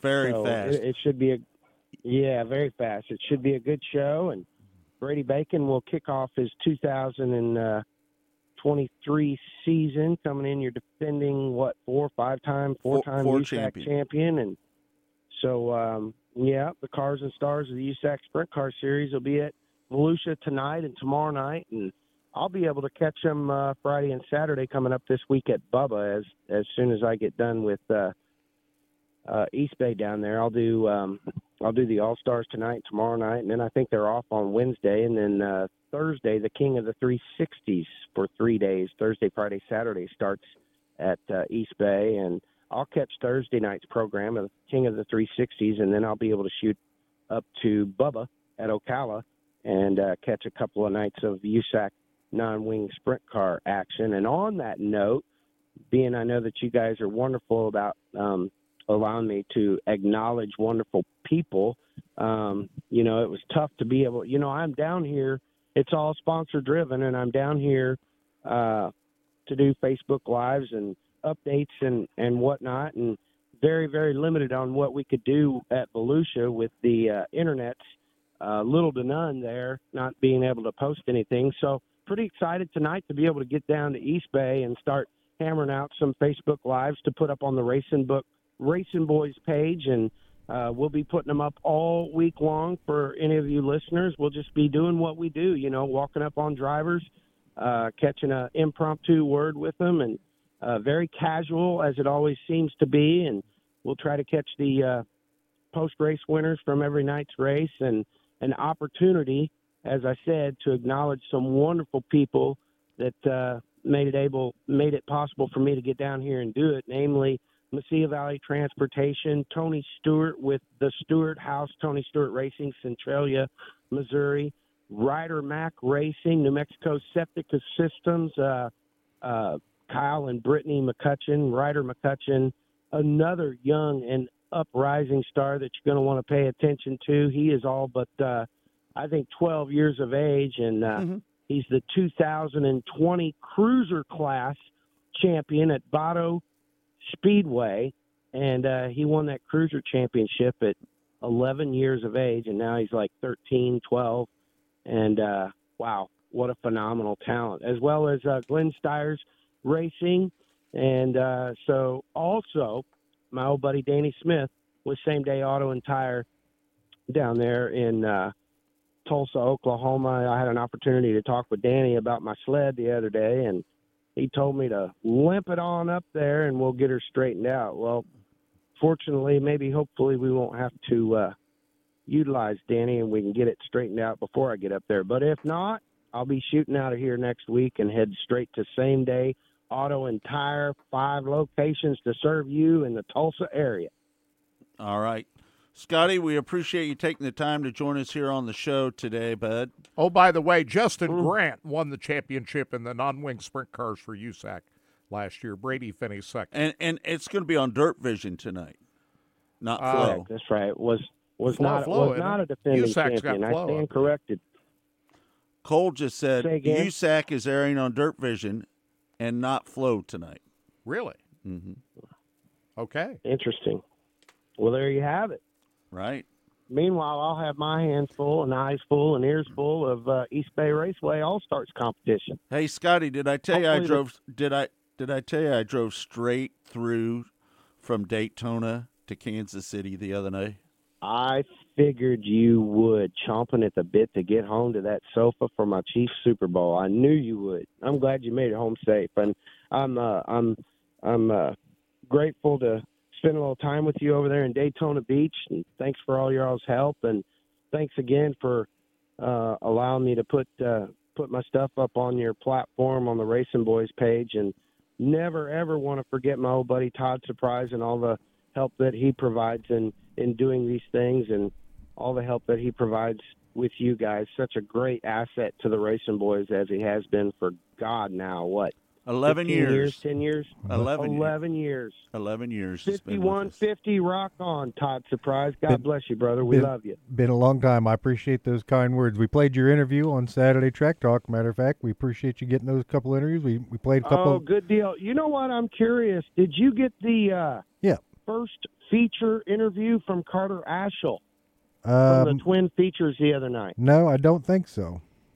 Wow, he dropped the ball on me. Well, we recorded one with David Gravel, and had every intent. He said he was going to send it to you, but we didn't get it. That did not happen. We got the Gravel We interview. got the Gravel, and then the two you and Scott did. So we played all those, so that worked out pretty good. Right. Well, I did one with Gravel after he won the first one the other night as well during the rain delay, and I was hoping to get that up. Well, to we you. got we got the second one after he won them both. Yeah, at the very least, I was able to sneak over there and steal that one from him before I hopped in the sled and came on back to Gainesville the other night, for sure. Well, we appreciate all those kind words. I appreciate that, Scotty. Yeah, be Always, careful down there, You're my man. Be greatly careful. appreciated. Limp All that right, limp that old thing home, Scotty.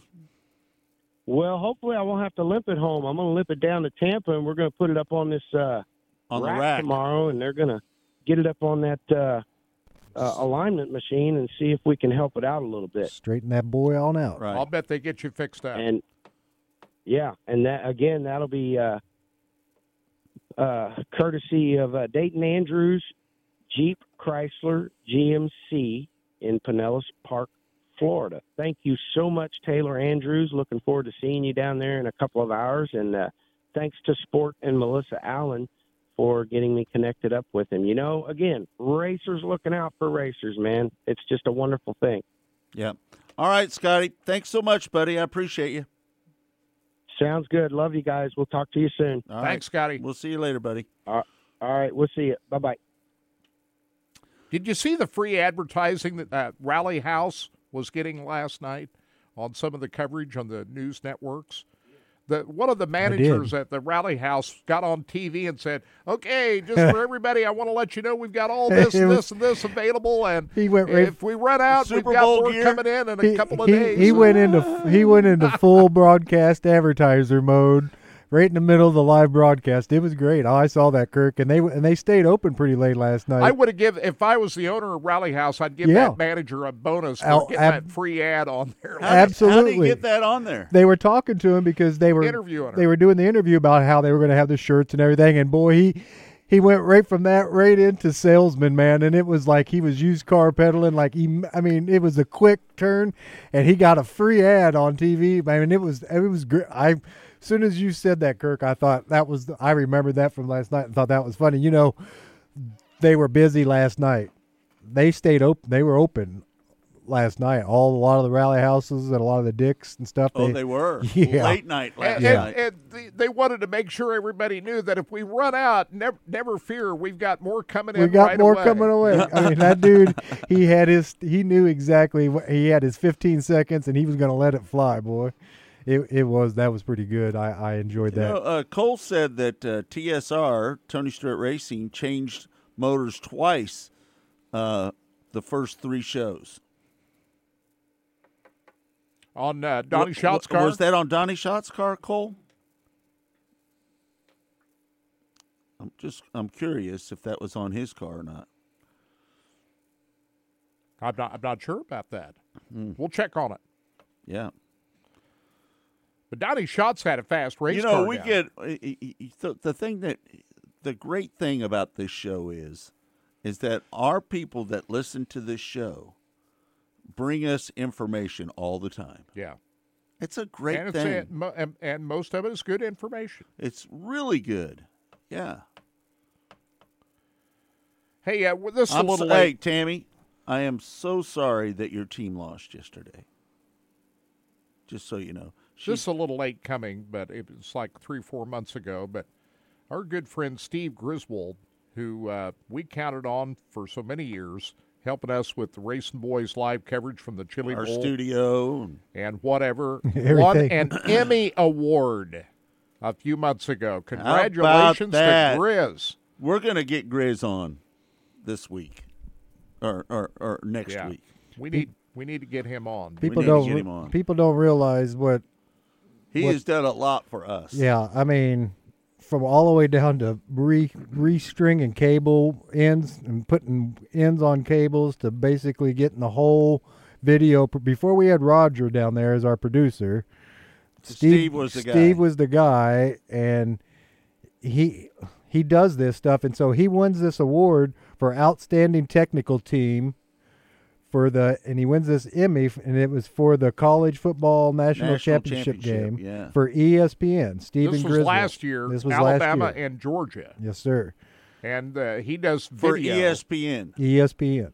So Steve, you know, he used to work for TNT. He did all the professional football or basketball games. Steve and I met when he was just a cameraman down at Motorsports.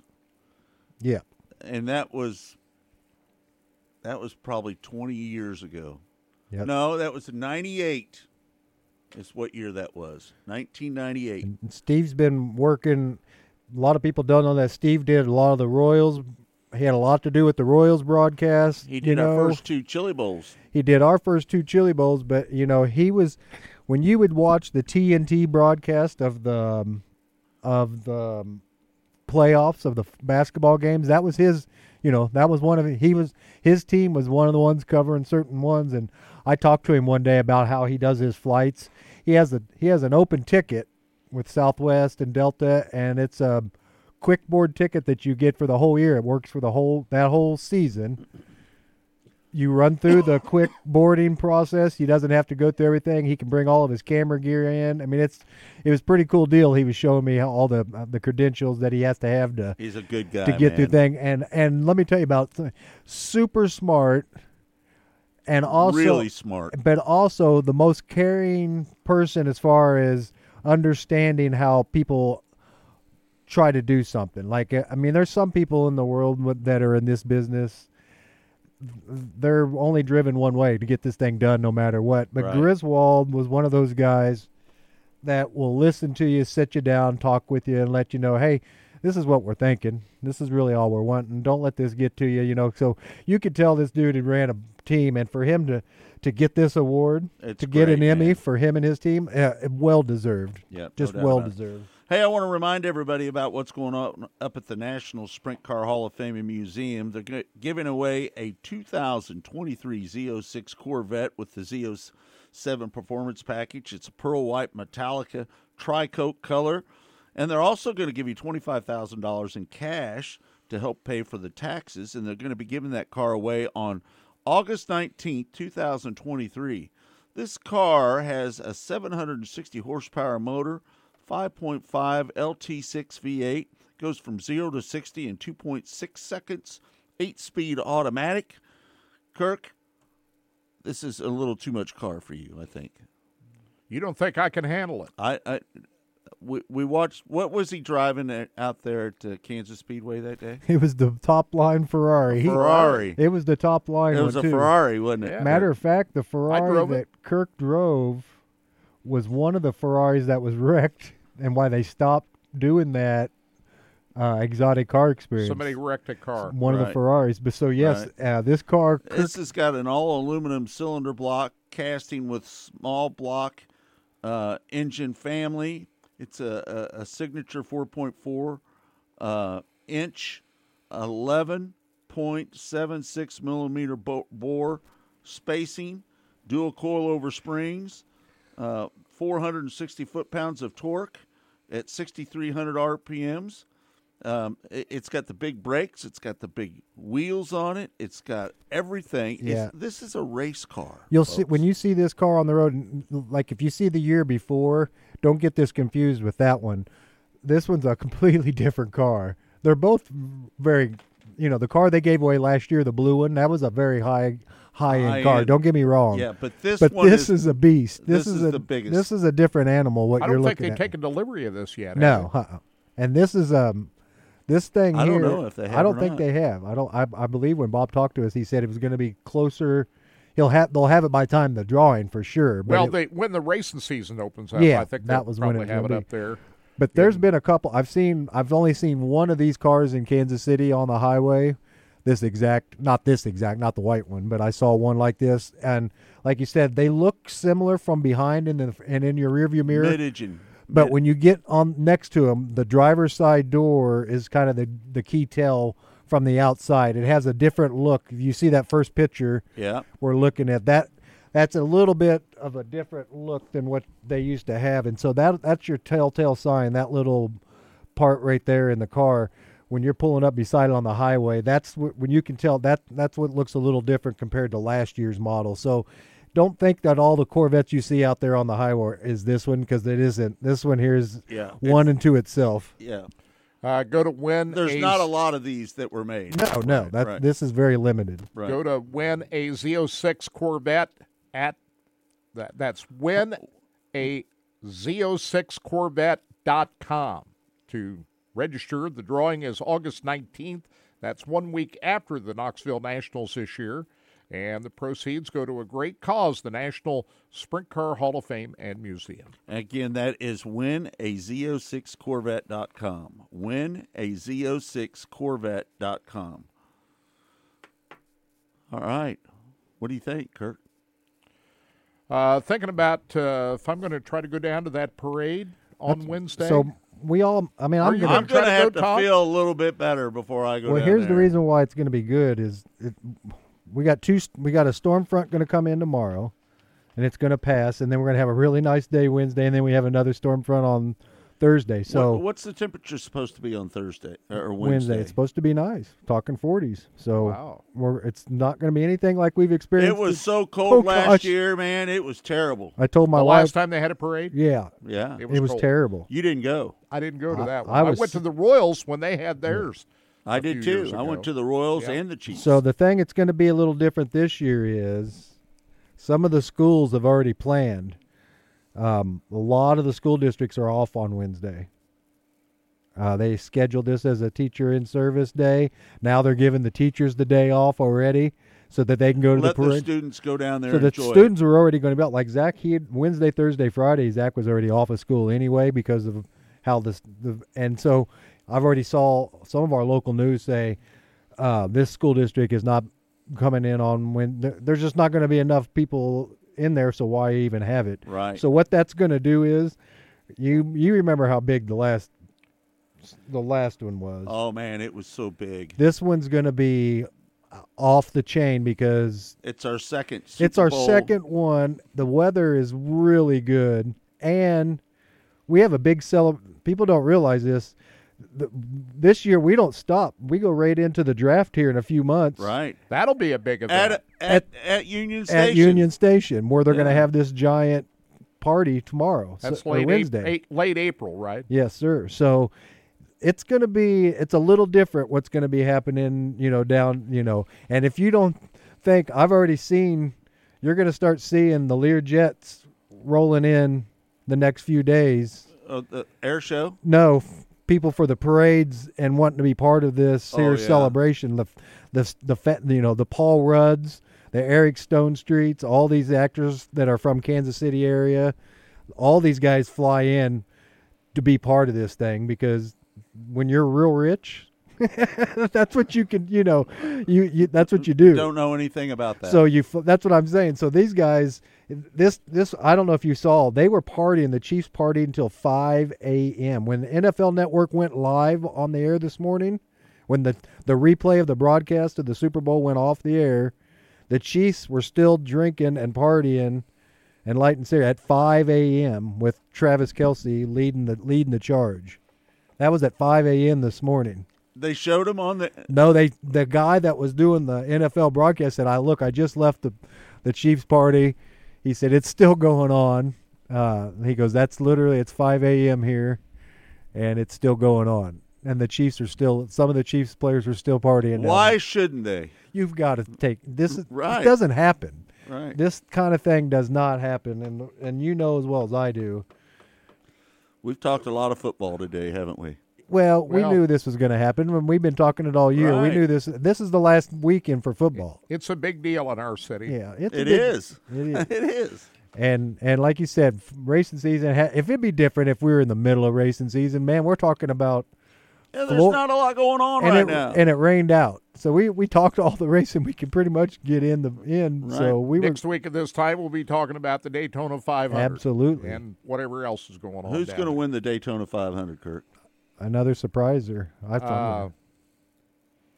Who I want to win and who's going to win? Who do you think's going to win? How about Kyle Busch?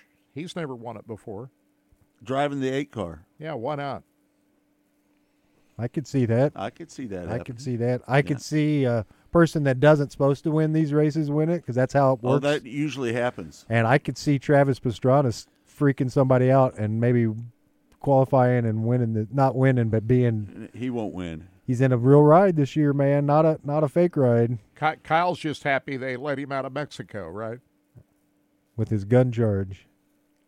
Who? Kyle Busch. Oh, he got a gun charge down there in Mexico? They called it. He traveled across the border and checked his luggage and found he had a weapon in it. Loaded gun. This is back in January. Well, you know what? Those guys need a loaded gun. They fined him. They fined him $1,000, but also sentenced him to 3 years in jail.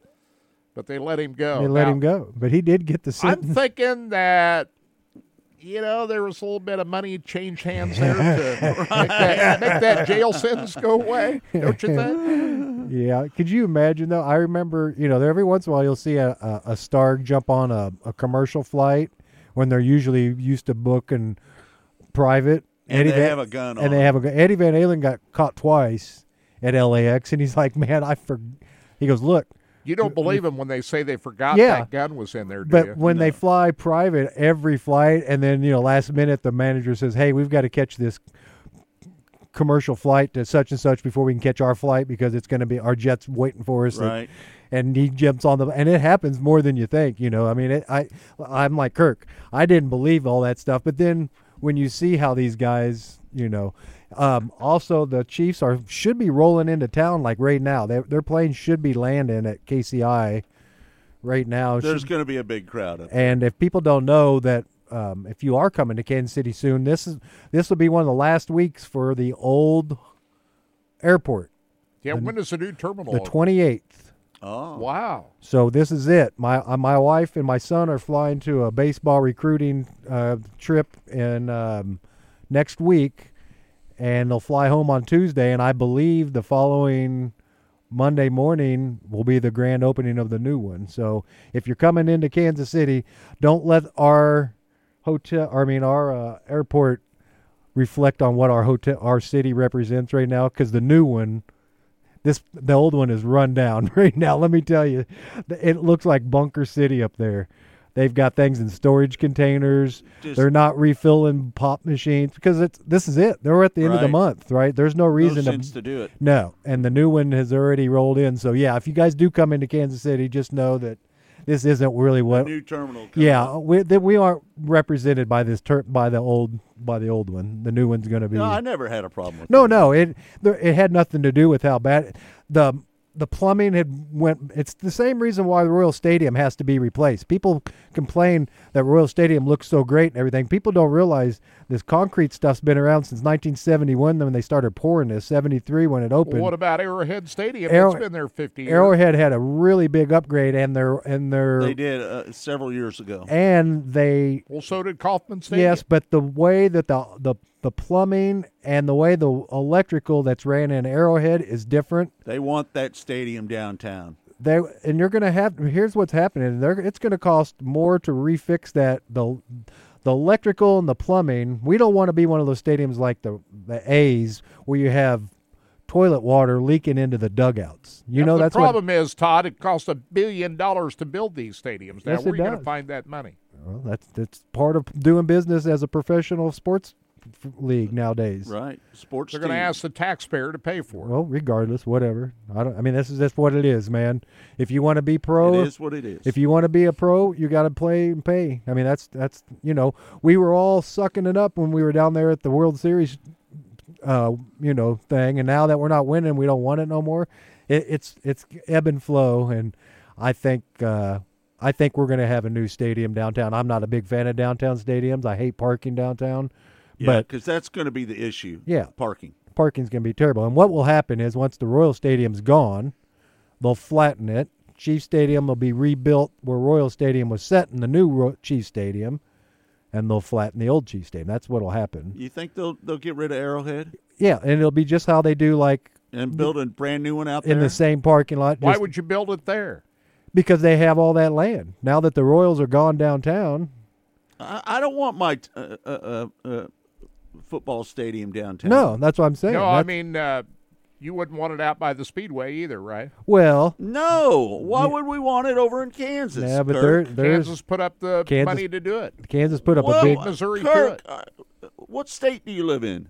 I live in Missouri. Well, why would you want to give your stadium away to Kansas? I never said I wanted to. I'm just saying what I think's going to happen. Yeah, there's going to be big money being pushed, and then for sure. Because Kansas City, we already know that. I mean, the Kansas governor and has already said, look, Kansas City's on both sides of the state line. We can still call them the Kansas City Chiefs. We got a Kansas City and Kansas City. I'm still just partial to them being Missouri. in Missouri. Lost out when the Speedway was built. Yes, sir. So don't let them lose it again. Here's another thing what they lost. This is a phenomenon only that's going on. I mentioned it to Kirk a couple of weeks ago during the playoffs. So when I come home from Kansas from the Racing Boys Studios, I come home 4:35, coming from the Northland. 152. So I get off, and the first exit to people that live around here, or if you've been to the racetrack around town, is Walcott Drive exit, which takes you to Lakeside Speedway. Ever since Kansas passed the legalization of betting on your phone, it was crazy out there yesterday. People come from Missouri, and as soon as their phone gives them the option to start betting, because you're locked up in Missouri because it's not legal there right now. Right. So in Kansas, the first exit is Walcott Drive. So now what it looks like a race is going on Saturday football games. I can't imagine what college football season, basketball season is going to look like. But on Sunday, I drove by there, Scott. There were cars everywhere parked, and everybody's placing bets. And what the funny thing is, the other half of the people are going to Missouri to buy their legal marijuana from Kansas. So you have people from Missouri coming to Kansas to place bets, and you have people from Kansas going to Missouri to buy their marijuana.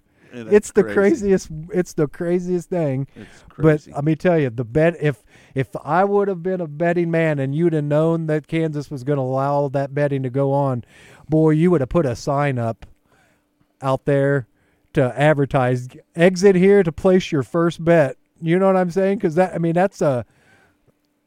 opens it up. You know, Cole said something here, and he always brings a good thought. He says, "I don't want any stadium downtown. It kills the tailgate atmosphere." Yeah, well, and that's a big part of Kansas City. The football stadium is never going to be downtown. Exactly, like with Kirk. That's why I'm saying you don't want a football stadium. Baseball, you don't tailgate nearly like you're already at the baseball game all day. Right. And you're eating and snacking and talking, and it's not – but hanging out. Football tailgating, my mom – it's different. Rest her soul, her and her sister and all them, they tailgated. And a noon game, you were out there at 9 a.m., and they were tailgating from 9 a.m. until the second game. They wait until the parking lot empties, so you're out there all day. So, Yeah, tailgating, I agree. Tailgating gets killed when you're in a downtown area because they don't allow you to just light your barbecue grill up on the side of the road down downtown, That's not going to happen. If you've ever been to Arrowhead Stadium, the smells are amazing. It's just the whole parking lot just smells like barbecue.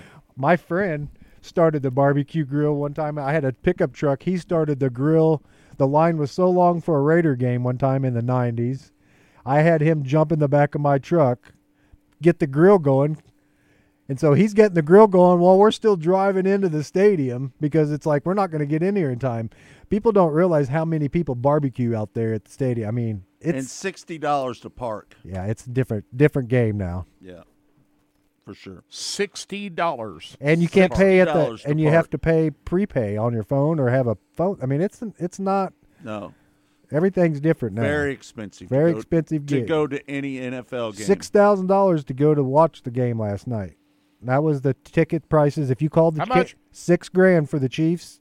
So the Chiefs got a certain amount of tickets, and they released those to their season ticket holders. And then that doesn't guarantee everybody. You know, you're in a lottery to get that. So only a certain amount of people got that. But the ticket packages that didn't include your hotel or anything. That just included your game day experience. Was $5,800 and some dollars. You still had to pay for your flight and your hotel. They showed all those celebrities in the crowd at the Super Bowl yesterday. The $6,000 is a drop in the bucket. Well, that's the thing. Those people. We're at that point now Right. where the regular guy doesn't watch the game. It's the uppity ups that are attending it in live. I mean, you can't pay $6,000. I don't think I'd go watch Eddie Van Halen play for $6,000 if I knew he was going to die the next day. I still couldn't come up with $6,000. Right. You know what I'm saying? Yeah, but if you Cole made said, I got to say what Cole said here. He says, "I swear I put on weight just walking through the smells as we walk through the tailgate party at Penn State games." That's how it works. Yeah, that's how it works. And let me tell you, if you go there hungry at a Chiefs game or any of these people that do these tailgates, they're friendly people out there, man. People will give you food. There's so much food, man. People are like, hey, come on over, grab a burger, grab whatever. It's fun. I'd like to come out your way and check out Port Royal Speedway. That's not too far from Penn State Stadium, is it? No. I think it's right down there. Port Royal's on my bucket list. Well, you guys are talking about making some trips this year. I imagine you'll be making the trips up to the East Coast I want to go this year. to PA Speed Week. That's what I want to do. That'd be cool. We can You do go to this. Williams Grove, Port Royal, Sealands Grove, Lincoln, Baps. Grandview. They go to Grandview. I think so. Hagerstown, which is not really in They say they're Pennsylvania. I think they go the there tracks too. are not more than 90 miles apart. Yeah, that's the best part about it. You don't have to drive that far to Right. between stops. You've Yep. done that. You've gone from Williams Grove to Sealands Grove.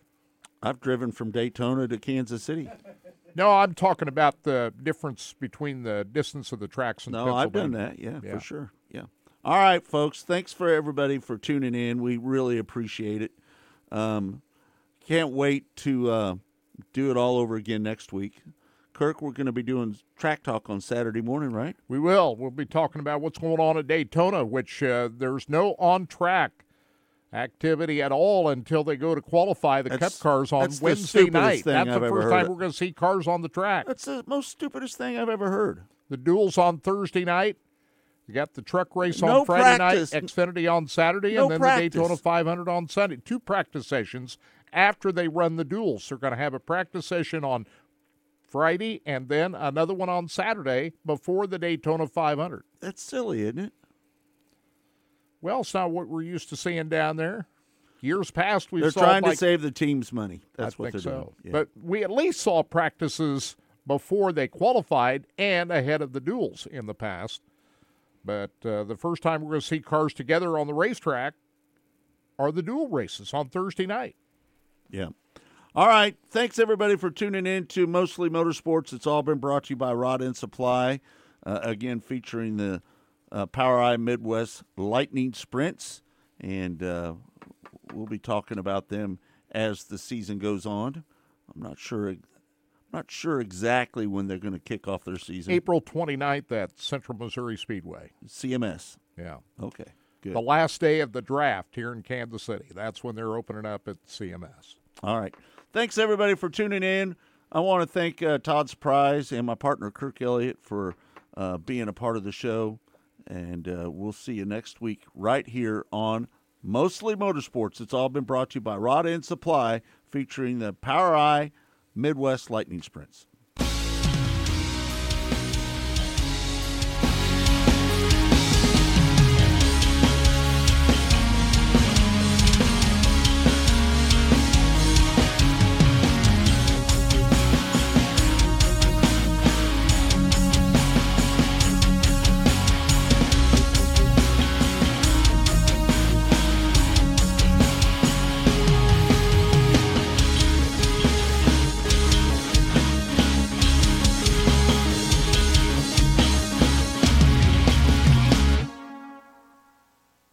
Go harder, faster, stronger with Rod End Supply. Whether you are running industrial, farming equipment, or a race car, Rod End Supply has the assortment of rod ends, radius rods, and specialty products that will help you lead the field in performance. Our superior design means our rod ends last longer and perform better, giving you the edge on the track and saving you money. Contact Rod End Supply or order online today at rodendsupply.com. We don't just sell them, we race them. rodendsupply.com. Serving the racing community for over 30 years.